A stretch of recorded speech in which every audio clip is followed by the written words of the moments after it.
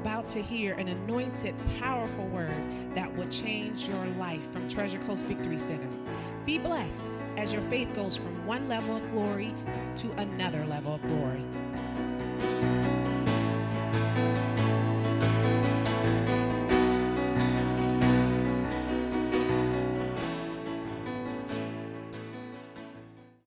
Just want to pray first. Father, we praise you, Lord. I just thank you, Lord, for this opportunity.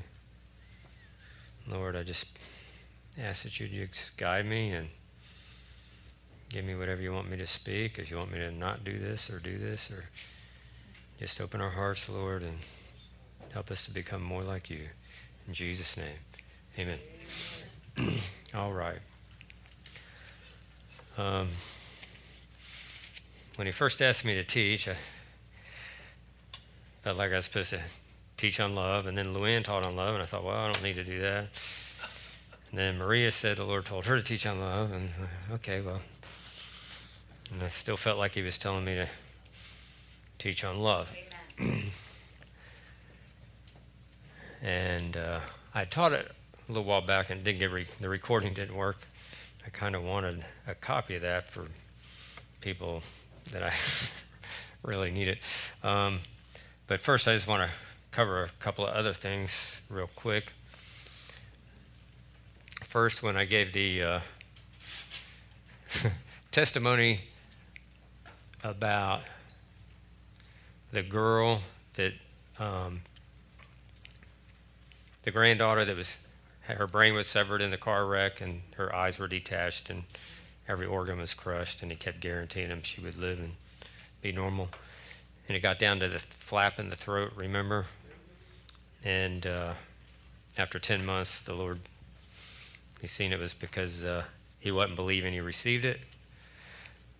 And the whole time, this guy hears more than anybody I've ever heard, and accurately hears. He's like left brain, hears audibly. And even designed many things for American Airlines through the audible voice of the Lord and visions. And but through this whole ordeal, God wouldn't speak to him. And then when he was on the Sid Roth show, Sid Roth said, if I say one thing that's not accurate, stop me and we'll back the film up, because everything on the show has to be 100% accurate, which gives you faith in Sid Roth too. So he starts the show and he shows the car torn to pieces, and he said this, his wife and daughter were killed in this head-on collision with a big truck, and his granddaughter they told him she was going to die. There's no way she could live. Her brain was floating in her head, and he guaranteed him, because he heard from God, and he raises his hand. He's like, what? And he goes, I never heard anything. He says, how could you guarantee him? He says, because I believe his word. After the show, the Lord spoke audibly to him and said, this is the reason I would not speak to you, because I do not want my people waiting to hear my voice. I want them to believe my word. So he had 10 months of silence, because God knew he was going to be on TV giving the testimony. So that was pretty interesting. I did want to give Kenneth Hagin, the Lord appeared to him 8 times. The first time he told me he's going to do healing lines, and he said, oh no, not that. You know how they talk about those people. This back in 1950, they really talked. We got it nice now. But and he started doing healing lines, and then the next time he appeared, he said, from now on, when you pray for people, I want you to put your hand on their chest and their back, and if there's a spirit causing the disease, fire will jump from one hand to the other.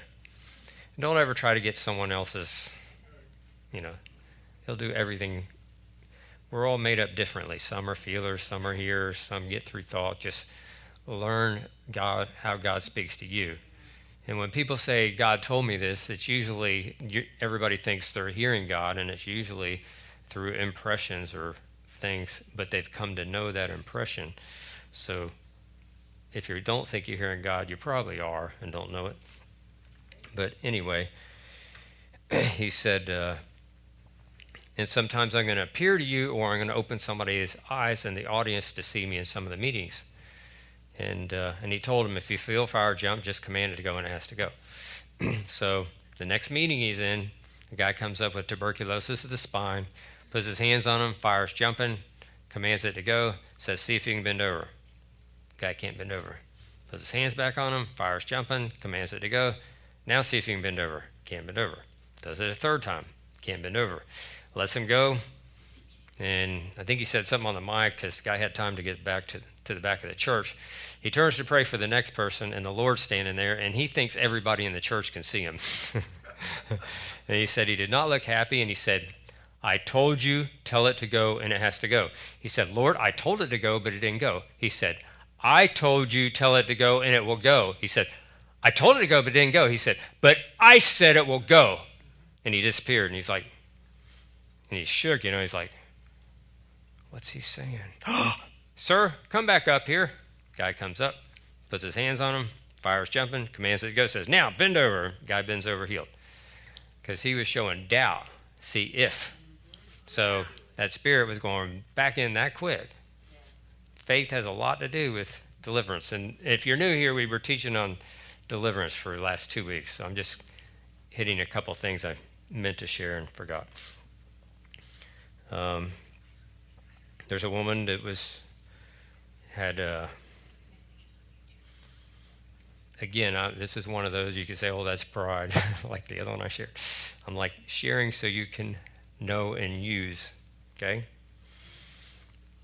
Because you can do the same thing I do. But you can have a little doubt going on inside, but it's what comes out of your mouth and how confident you act when you're doing deliverance. I'm telling you that. So this woman that does a lot of deliverance says, I cannot get this thing manifest in this guy, and I prayed, and I can't get it out, and da-da-da. Can I bring him to church? Went right in the back room there, and I just walked over there, and I just said, you know me, I know you, and I'm not arguing with you. Come out in the name of Jesus. It's done. Got up, walked out. His friend is outside, and I'm telling you, this is a setup. They give everybody thoughts. He's like, did you get it out? What do you think I wanted to say? We'll see. It wouldn't be out. And it comes strong. I'm like, yeah. Because everything inside you is saying it's nothing happened. You know what I mean? And he was delivered. And she's like, why couldn't I get it out? And I didn't go into nothing. I'm going to open no doors for her to go back. Tell her that I had doubt, that I just said, I don't know. But same thing happened in the Lighthouse when they used to have the meetings down there, and they were battling this thing, and one of the people that used to come here's son, and on and on and on, and Rebecca's like, so I wasn't doing nothing because I was being judged there. So I just walked over, said the same thing. You know me, I know you, come on, in Jesus' name. Went, sat down, it's gone.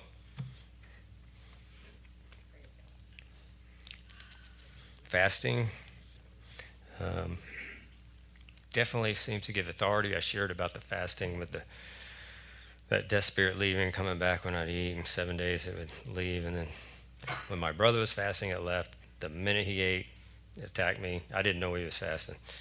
But I do want to say with fasting, when you tell people you're fasting, I'm telling you, it takes the power out of it. And I'm not saying all the power, but I've seen some things with fasting. I was asked to go pray for a woman that was in hospice with cancer. And I showed up, and I had a guy with me, and there was a grace stronger than I've ever had in my life for fasting. Because you can have grace where you're just not hungry. That's what grace is. And if you want prayer for that afterwards, I can pray. I never had it till a lady prayed for me. Well, I had it once. Hallelujah, hallelujah, hallelujah. Now, what's the rule? When the phone goes off, you have to buy everybody in your row dinner. No, I'm kidding. Okay. So then, anyway, man, I was just like, it was so much presence of God and strong, and the lady's husband was real worried. We went in the chaplain thing, and because it's in a hospital, the hospice thing. And I screwed up, man. I said, it's going to be all right. And I was like, I've never had this kind of grace, and poof, it was gone. I was starving. And the other guy was starving. And we kept praying, and God showed us a fast. And man, every time we'd go in the room with her, everybody talked about food the whole time.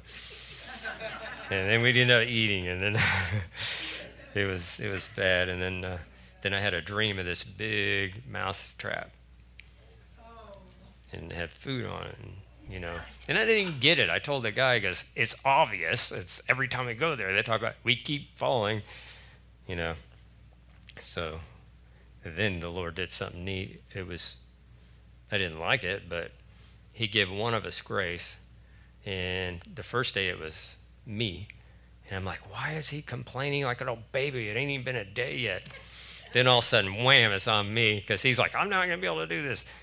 And then all of a sudden, I'm starving, and I usually have a pretty good level of grace. God started doing this to me about 14 years ago, where I don't get real hungry ever. And I forgot how that feels until that day. And it came on me like, ooh. It's like, I can't handle this. And I'd be just about to give in, and I'd feel good. Oh, I'd be like, hungry, ain't you? It was really funny, because the whole 3 days. But anyway, wasn't planning on getting over there. Just know that when you fast, a lot of people say, well, I fasted. I'm hearing that a lot. And just know that the Bible says if you do it and you don't tell anybody, when we get on the other side, we have rewards in heaven. But if we tell someone now, even if we got the result and we tell them later, we just took the reward away, because we got a reward here. So I'm not going to go there, but it's Matthew 6:16. All right, Romans 15:1.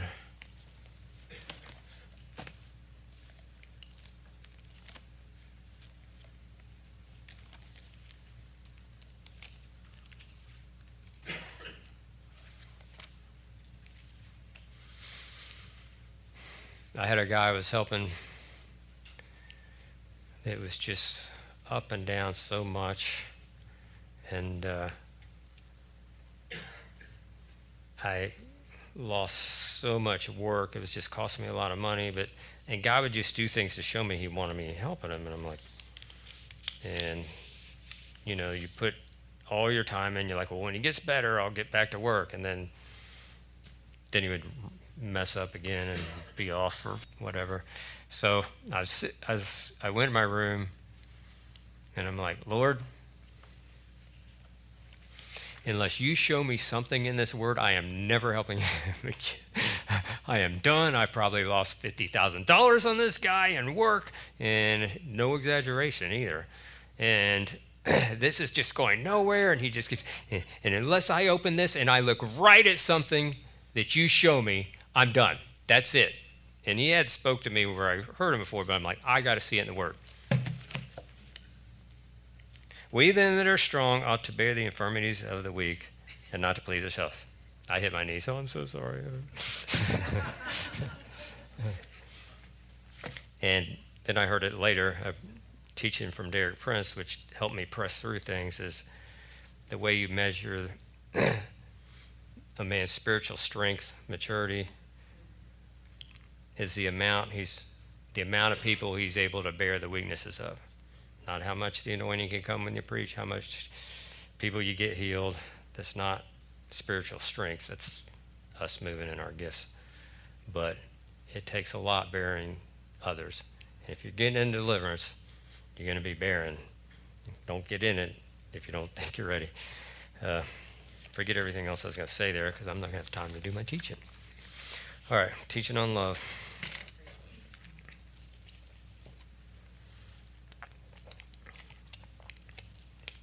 For time's sake, you may want to just let me go through the scriptures and not have to just let it flow. Mark 12:30.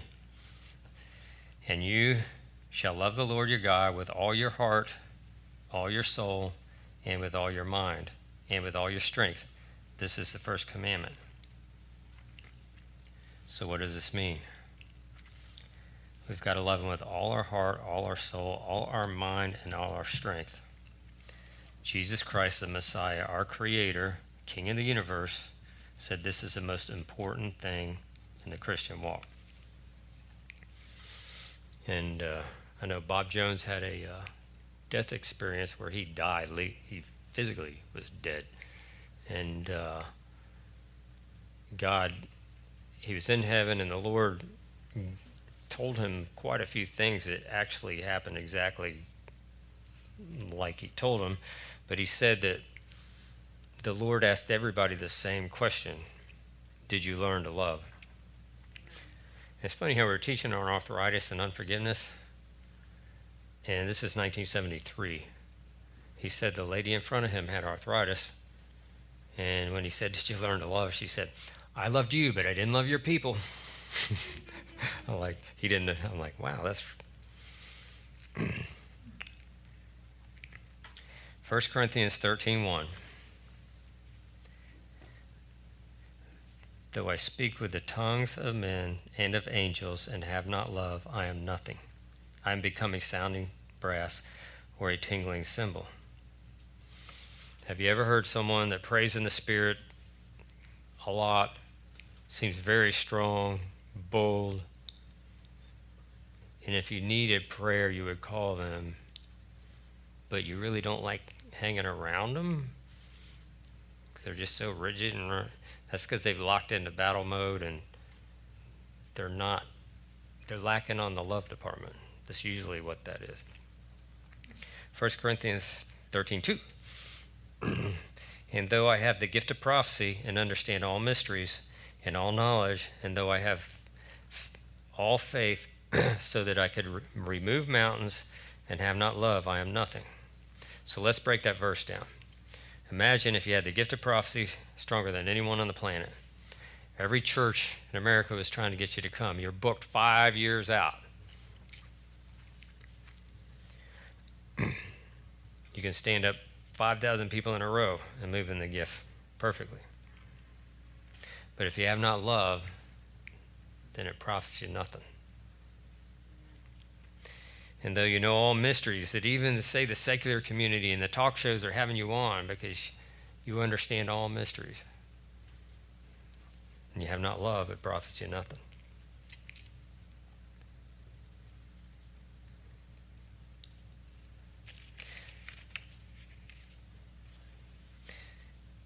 You have enough faith, you could pray. Every time you pray for the rain to stop or rain to come, happens. People are bringing you to where droughts are, and you can call the rain in, and you have not love. It's nothing. It's clear. It says it right there. I'll just read the verse again. And though I have the gift of prophecy and understand all mysteries, and all knowledge, that's huge. And though I have all faith so that I could remove mountains. Imagine you could go out and then you didn't have to clear land anymore. You could just move them. And have not love, I am nothing. It's pretty huge. Verse 3. And though I bestow all my goods to feed the poor, and though I give my body to be burned, and have not love, it profits me nothing. So imagine you just gave everything away. You went to one of these foreign countries, and then they dragged you out because you're preaching Jesus, tied you up, poured gas on you, burned you to death. You get to God, Jesus standing there and says, you didn't love your brother. All that profits you nothing. Be pretty bad, wouldn't it? So what is this love God is expecting us to walk in? A whole lot of Christians are calling things God loves that are actually not God's love. God's love is not needy. Many times when we say, I love you, we're saying, I need you. You fulfill me. You make me complete. I can't live without you. That's making someone into an idol. It seems innocent, but it's breaking the first commandment. Then you wonder why your prayers aren't answered. That's not loving God with all your heart, all your mind, and all your soul. It's loving your spouse with all your mind, all your heart, and all your soul. That's the kind of love that makes people want to kill themselves when somebody leaves. The true nature of God and his love would not make anybody feel like killing themselves. There are spirits involved in this, big time. And even if you're a godly person, the enemy is so strong in this arena, and with our TV and all the romance stuff and all the stuff going on, there's just a lot of spirits involved in this. And I've just helped a lot of people in this stuff. And most people won't even receive truth when you try to give it to them, because they believe their feelings are God, And the enemy works in feelings and thoughts. We've learned that. Feelings and thoughts, feelings and thoughts. That's where he works.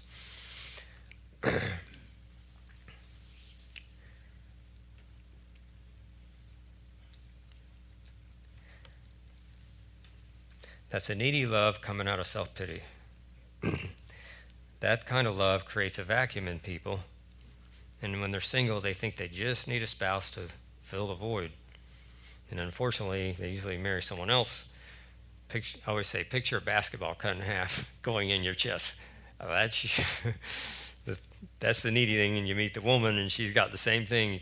Then you got twice as big. First, you're fulfilling each other's little problem there, and then pretty soon the other one ain't fulfilling your need, and then you're not fulfilling hers, because that needy thing will not get fulfilled. And I've seen Christians that were walking with God single for many years, and then they get married, and 6 months later they're divorced because they never had to work on their stuff. Because when you're by yourself, you don't get stirred up like when you have a mate. You're going to get your stuff stirred up. You don't even know you have it. It's this kind of love that if a parent gets a job overseas, you're leaving? You're going to leave your mother? What about me? That's not a godly love.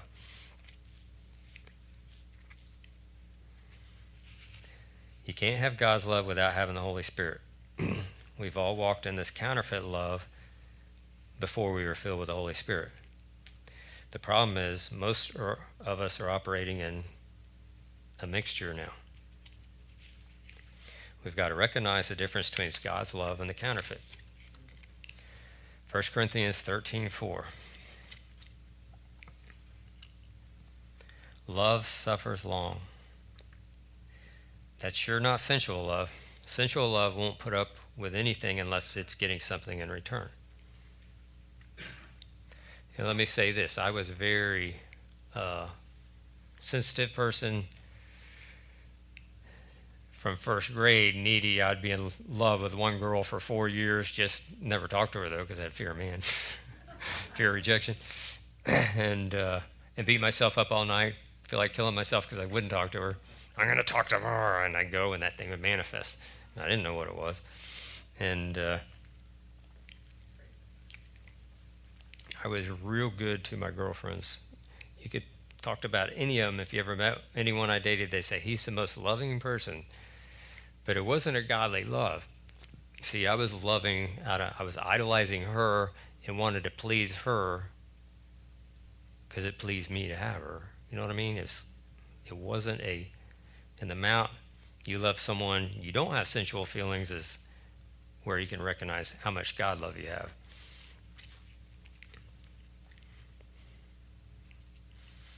Love is kind. I looked up kind. It means show oneself useful, benevolent, which means tender-hearted, compassionate, tolerant. Are we tolerant of others? Love envies not. That means we never look at another person's possessions and wonder why they're blessed and we're not. And there's scriptures about looking at the lost people's possessions. That's even getting worse. And wondering why they're blessed and we're not. Which is, you're tithing and you're like, why am I having trouble? And the drug addicts next door got all kinds of new cars. Well, and they're on their way to hell. We got to get a reality here. And the devil will bless people. We never compare ourselves to what someone else has or how someone else looks.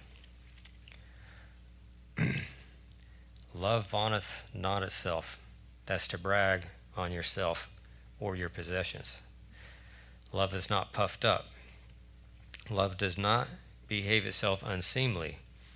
That means rudely.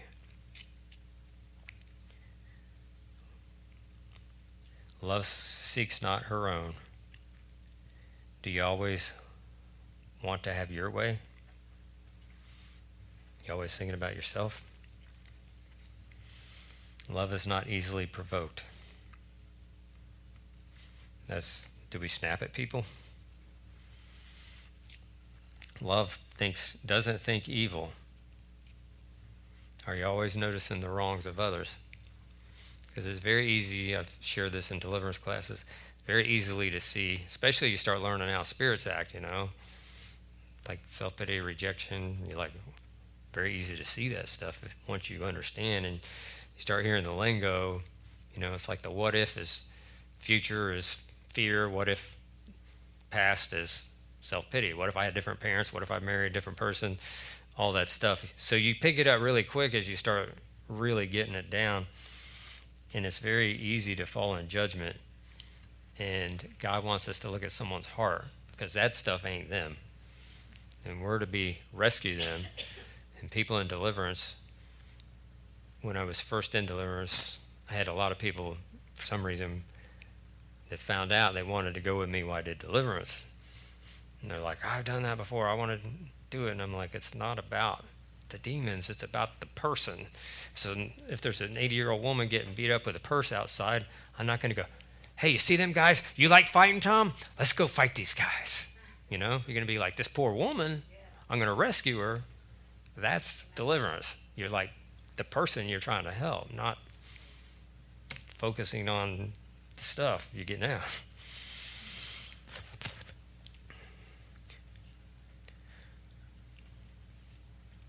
Love rejoices not in iniquity, but rejoices in truth. Love hears all things. Love believes all things. Oh, that's a hard one. I never thought about that. What about when somebody lies all the time? I don't know. I have to talk to the Lord about this one. Love hopes all things, endures all things. Love never fails. But I say unto you which hear, love your enemies and do good to them which hate you. I'm sorry. Luke 6:27.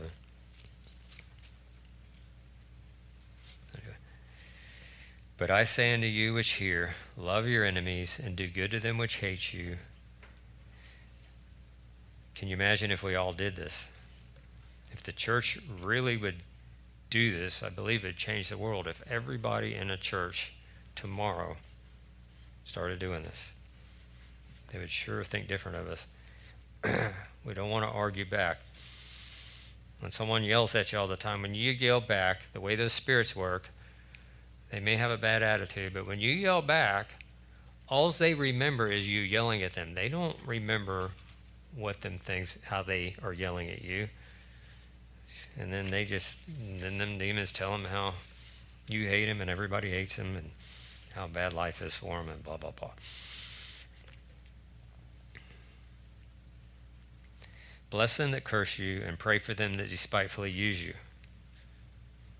And bless, I used to, go, Lord, bless them, okay. And you feel that twinge, like I really don't want to bless them.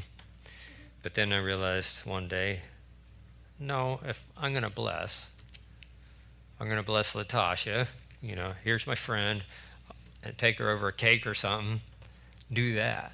Mow your neighbor's grass that screams at you. Do something. You'd be surprised what happens too. I've done a bit of that.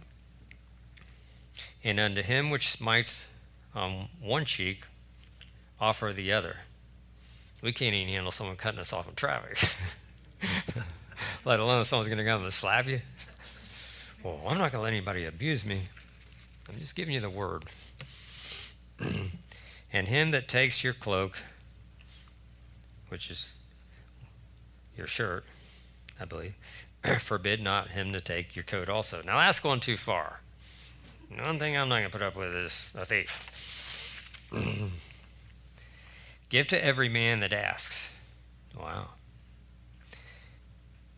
And him that takes away thy goods, ask them not again. This There's so much simple. We've got too far into the Greek and Hebrew and all this crazy teaching. And if we just do this little stuff, the gospel would come alive. And getting people healed, delivered, and loving people. I mean, people would love the church. I mean, it's gotten a little crazy, you got to admit. Church. I don't mean our church, you know what I mean. Well, I wouldn't be allowed to teach if we were that way.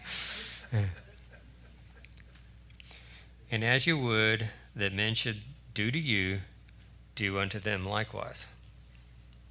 For if you love them which love you, what reward do you have? For sinners love those that love them. And if you do good to them that do good to you, what reward do you have? For sinners also do the same. And if you lend to them and hope to receive again, what reward do you have? For sinners lend to sinners to receive the same again. But love your enemies, do good, and lend, hoping for nothing again. Don't use, the Bible is self-applicable. I've watched people turn scriptures and don't go borrow money and then tell them, no, you shouldn't ask for it back. You're a Christian. I had someone do that to me. And unfortunately, I took the money on a credit line that I needed to pay back. And he gets the Bible out and reads that scripture to me, and trying to tell me I shouldn't be asking for the money back. I'm like,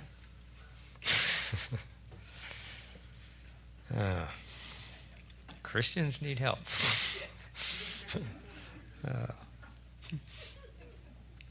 Let's see where I was.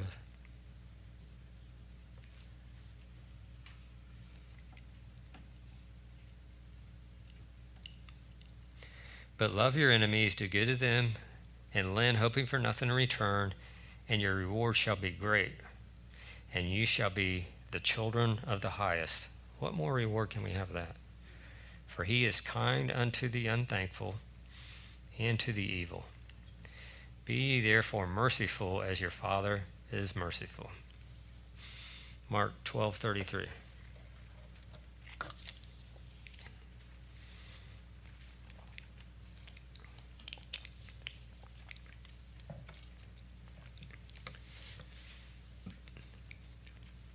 Says to love him with your whole heart and with all your understanding and with all your soul and with all your strength, and love your neighbor as yourself is more important than all burnt offerings and sacrifices. So you can come put 10 grand out of your pocket in the offering. But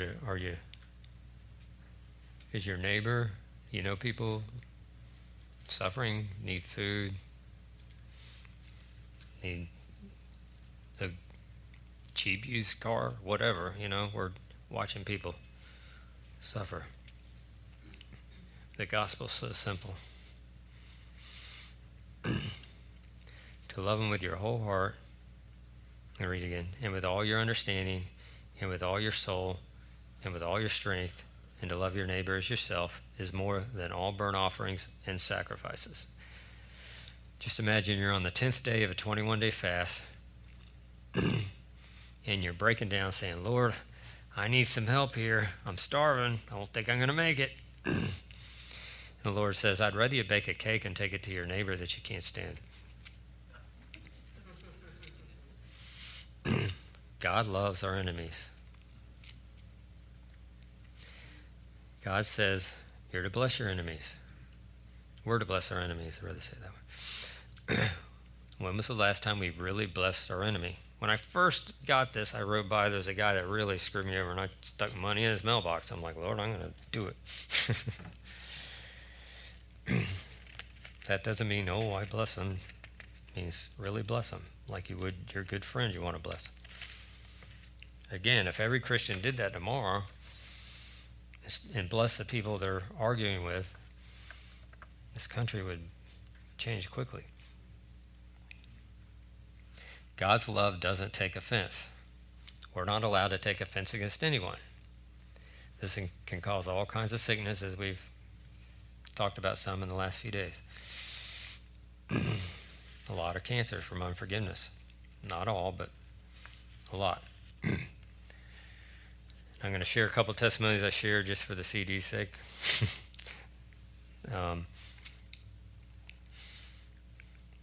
was 19 women with breast cancer at one meeting when Thurman shared on that being from unforgiveness towards a female and right breast is for some reason.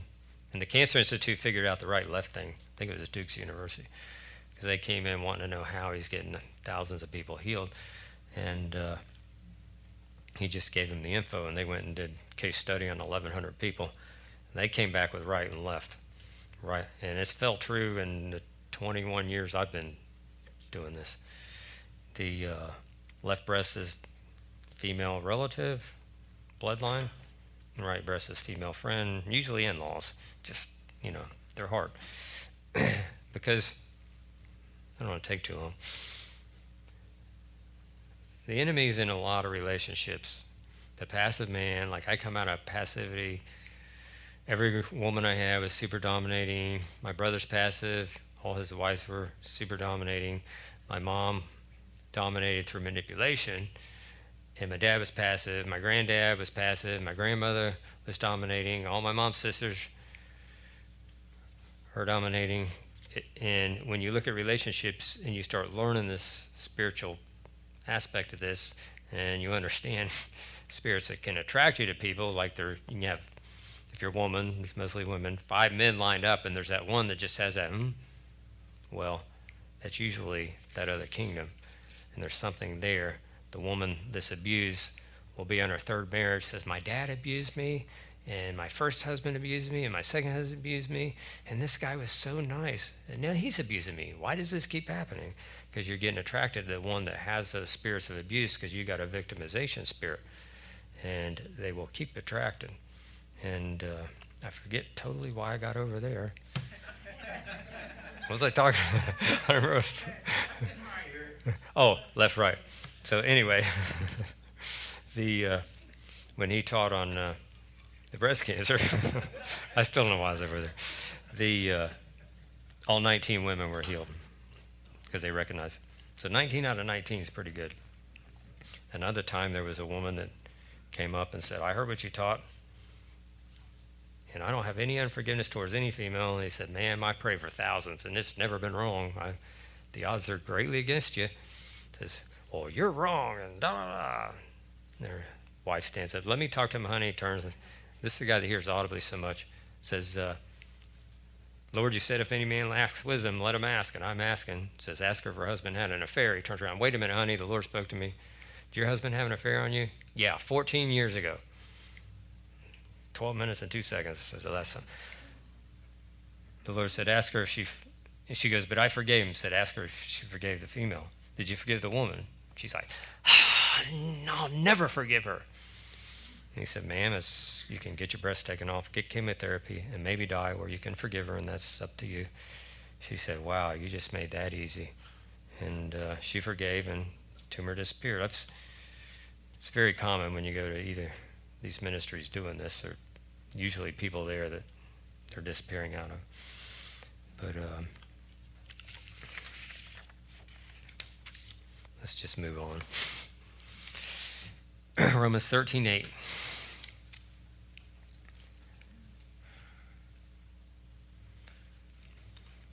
Owe no man anything but to love one another, for that he that loves another has fulfilled the law.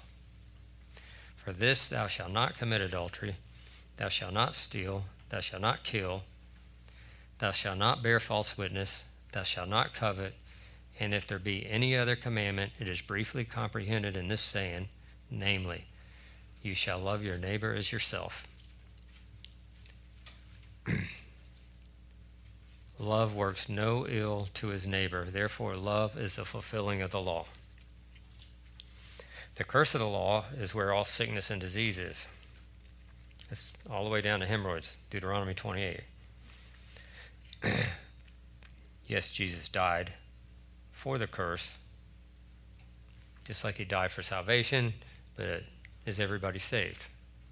No, because they have to appropriate it. He also died the curse. He gave us authority over sickness, but we have to appropriate it.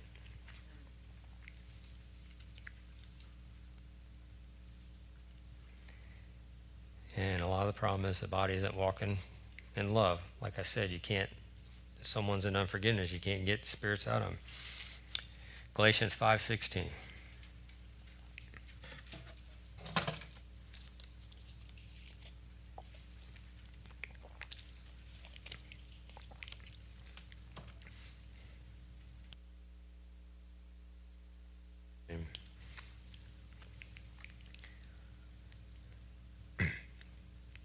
This I say then, walk in the Spirit, and you shall not fulfill the lust of the flesh. For the lust of the flesh, the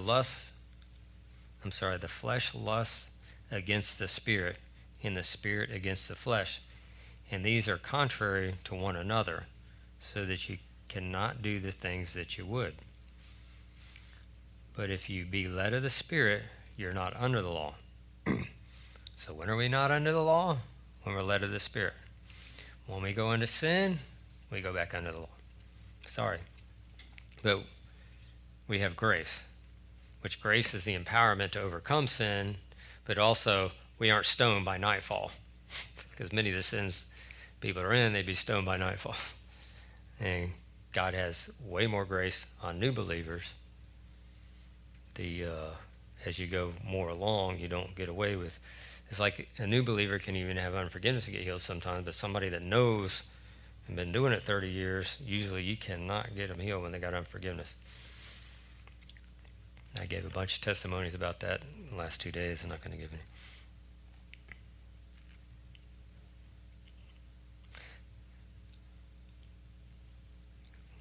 (5:19). Now the works of the flesh are manifest, which are these: adultery, fornication, uncleanness, lasciviousness, idolatry, witchcraft, hatred, variance, emulations, wrath, strife, seditions, heresies, envyings, murderers, drunkenness, revelings, and such like, of the which I tell you before, as I told you in times past, they which do these things shall not inherit the kingdom of God. And if you look the word do up, it's habitually do as a way of life. You can have two people doing the same sin. Say you got two couples who are going to get married in, say, 2 years. You got one couple, they're trying to remain, and they mess up, and they're like, oh, Lord, forgive us. Then a month later, they mess up again. They're like, oh, we got to. And their heart's convicted, and they're not habitually doing it. The other couple, they don't care. They may even be doing it less, but they don't care. They're not going to not do it. They're just going to turn their back on what the Lord says. Now, he's habitually doing it as a way of life, and the Holy Spirit's lifted. He's not even convicted anymore, which is a scary place to be. But so you can have, we don't know what's going on in somebody. When we see someone, if you understand spirits, the one can look way worse than a problem, but be really trying to battle it because they have a real stronghold. So we just have to love people, man. Show them what's up.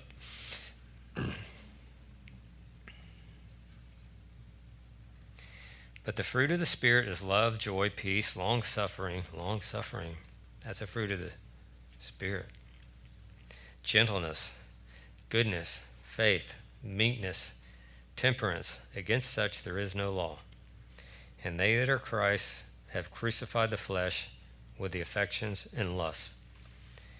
If you live in the Spirit, let us also walk in the Spirit.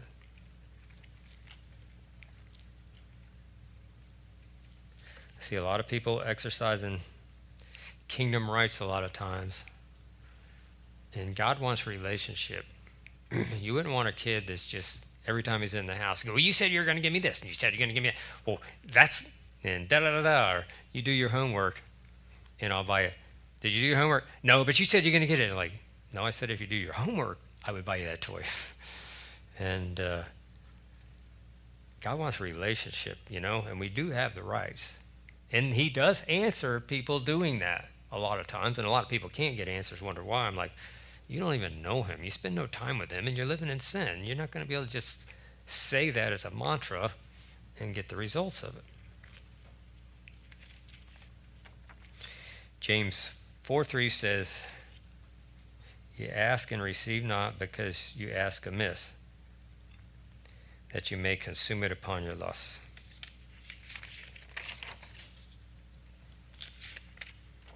Can I just tell a funny story real quick? I think I got one page left.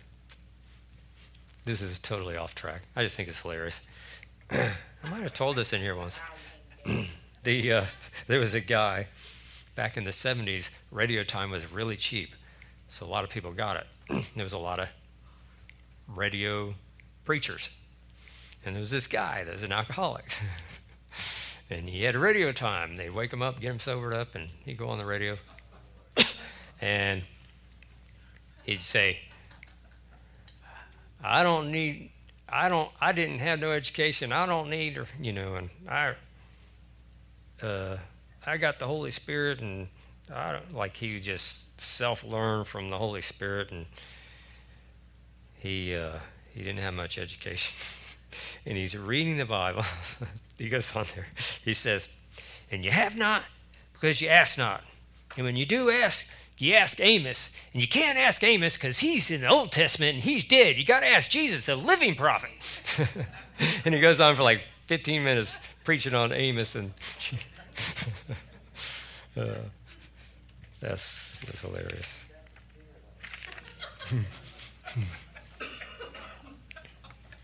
Larry Randolph told the story. It was his uncle. Jesus said, Matthew 5:44, "But I say unto you, love your enemies, bless them that curse you, do good to them which hate you, and pray for them which despitefully use you and persecute you." John 15:10, "If you keep my commandments, you shall abide in my love, even as I kept my Father's commandments and abide in his love." New Testament. If we keep his commandments and we abide in his love. "This is my commandment," Jesus speaking, "that you love one another as I have loved you. Greater love has nobody than to lay down his life for his friends. These things I command you, that you love one another." Matthew 5:44. "But I say unto you, love your enemies, bless them that curse you, do good to them which hate you, and pray for them which despitefully use you and persecute you." And I'm just not giving you time to go there, really. Just a few here. I think you just want to let them sink in. Luke 6:32. "For if you love them which love you, what thank have you? For even sinners love those that love them. But love your enemies, and do good to them, and lend, hoping for nothing again, and your reward shall be great." Do we really believe we're getting a reward?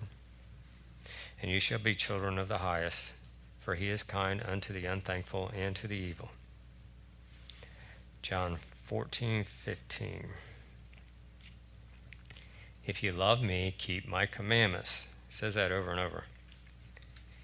"He that has my commandments and keeps them, he it is that loves me. And he that loves me shall be loved of my Father, and I will love him, and will manifest myself to him. If a man love me, he will keep my words, and my Father will love him, and we will come unto him and make our abode to him." John 15:7. "If you abide in me and my words abide in you, you shall ask what you will, and it shall be done unto you." So do we abide in him? I was talking to someone a couple days ago, and I asked the Lord this. I'm like, "How much time do you spend?" I said, "Did you open the Bible in the last month?" I'm like, "I know you haven't." "No." "You talk to him. He wants a relationship. It's because you want the thing he didn't want. You think he's just going to answer you." We abide in him by living by his word and walking in his love.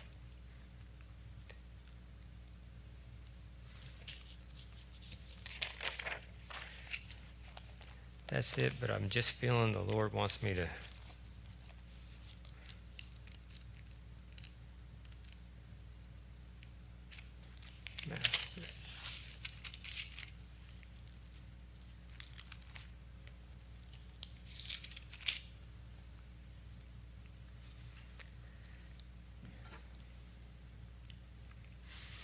Philip's supposed to tell his testimony again. Maybe it's somebody who wasn't here. I don't know.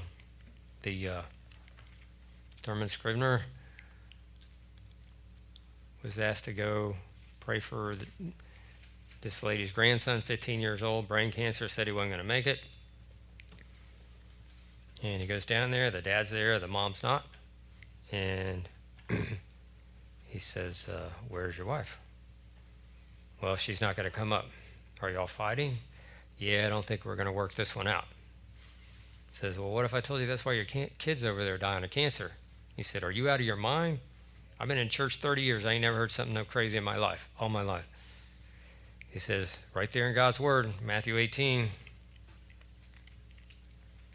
I'm going to read it. Therefore is the kingdom of heaven likened unto a certain king, which would take account of his servants, and when he had begun to reckon, one was brought to him, which owed him 10,000 talents. That's equal to $44 million, today's money. But for as much as he had not to pay, his Lord commanded him to be sold, his wife, his children, and all that he had. So we turn over the enemy, wife, children, family, and finances, and payment to be made. The servant therefore fell down and worshipped him, saying, Lord, please have patience with me, and I will repay thee. And the Lord of that servant was moved with compassion, and loosed him, and forgave him all his debt. The same servant found somebody that owed him 100 pence, and that's equal to $55. And he begged him to give him time, and he grabbed him by the throat, had him thrown in prison. So the king drew him in and said,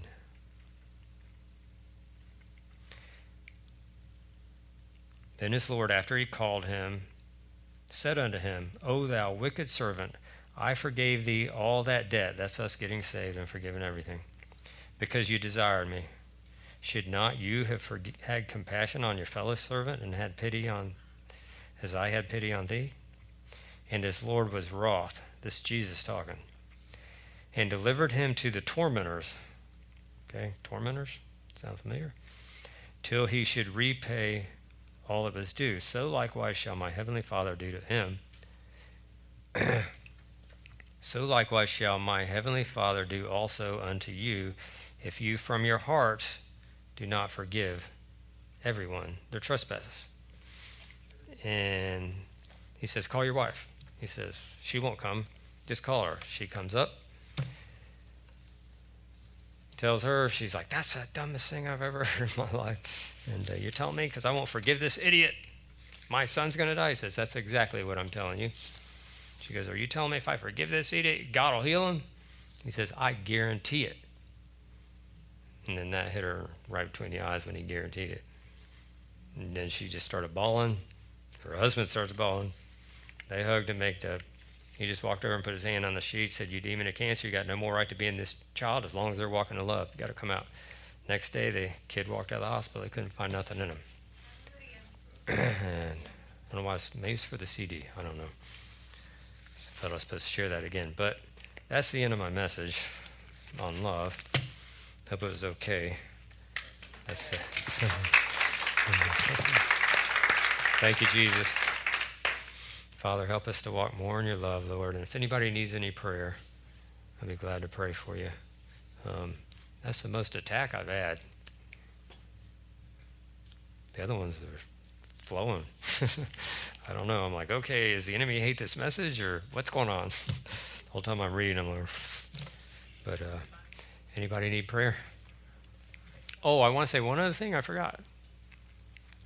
In Deliverance, a lot of times there's a belief problem. Okay? The enemy's always going to give you thoughts. Someone came up to Kenneth Hagin, pray all these thoughts. He said, "We want me to pray for you to be 6 foot under?" No. I said, that's the only way that's going to happen. As long as you're on this earth, you're going to get hit. But the problem is, when they hit you in places where you got a wrong belief system. You're not believing right. For example, Can I pick on you? It's going to be picking on now. I don't want to get nobody mad at me. Okay.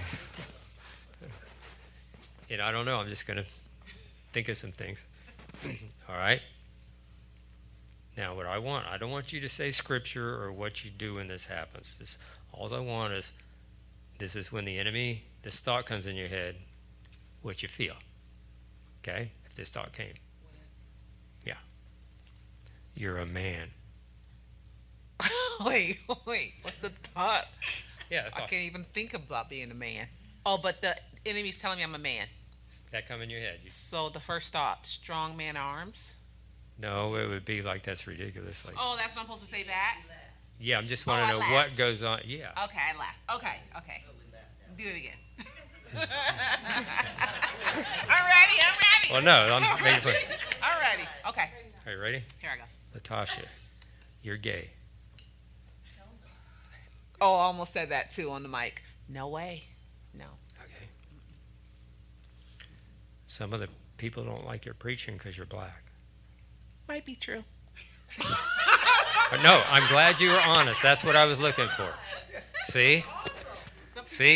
The enemy is going to tell her that. The enemy is going to tell her things, or you, everyone in here, is going to tell you things where you have an open door to attack. So a lot of times in deliverance, you're going to be wasting a whole lot of time.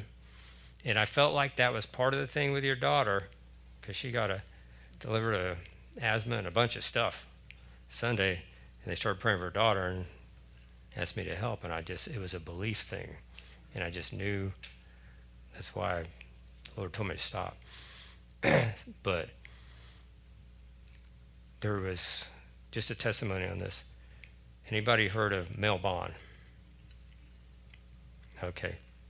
He's somebody that sees, in his mind's eye, sees the demonic. He's on Sid Roth, if you want to go look at him. He's got crazy neat testimonies, blind seeing, a lot of miracles follow him. And he'll just look at you and say, you there, I see a demon on your left ventricle, you got a clogged left ventricle, yeah, and I'll pray and they get healed. And he does that a lot. But when he was first in ministry, he started getting attacked by demonic stuff, and he thought he heard the Lord say, fast 3 days, and it was 7 days. Then it was 21 days when he got and then it was 40 days, and then I think he was over the 21, and then the Lord broke in. It wasn't the Lord talking to him, it's the demonic. And he said, some demons only come out by reading the Word. And if you're trying to get somebody delivered that's not in the Word, you may get them delivered, but it's probably going to come back, unless there's certain ones that are just easier and aren't as bad as coming back. Epilepsy is a pretty easy one. I never really had a problem with that one, as long as they have forgiveness. There's no root to that one. Not like osteoporosis, those other ones we covered. So anyway, that's it.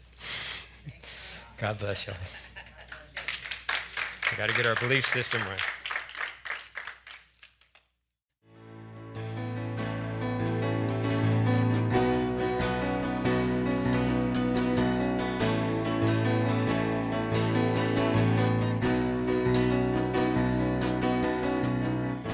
To hear more dynamic words, go to mytcvc.com. You can also find us on Facebook and YouTube. So remember to seek first the kingdom of God and his righteousness,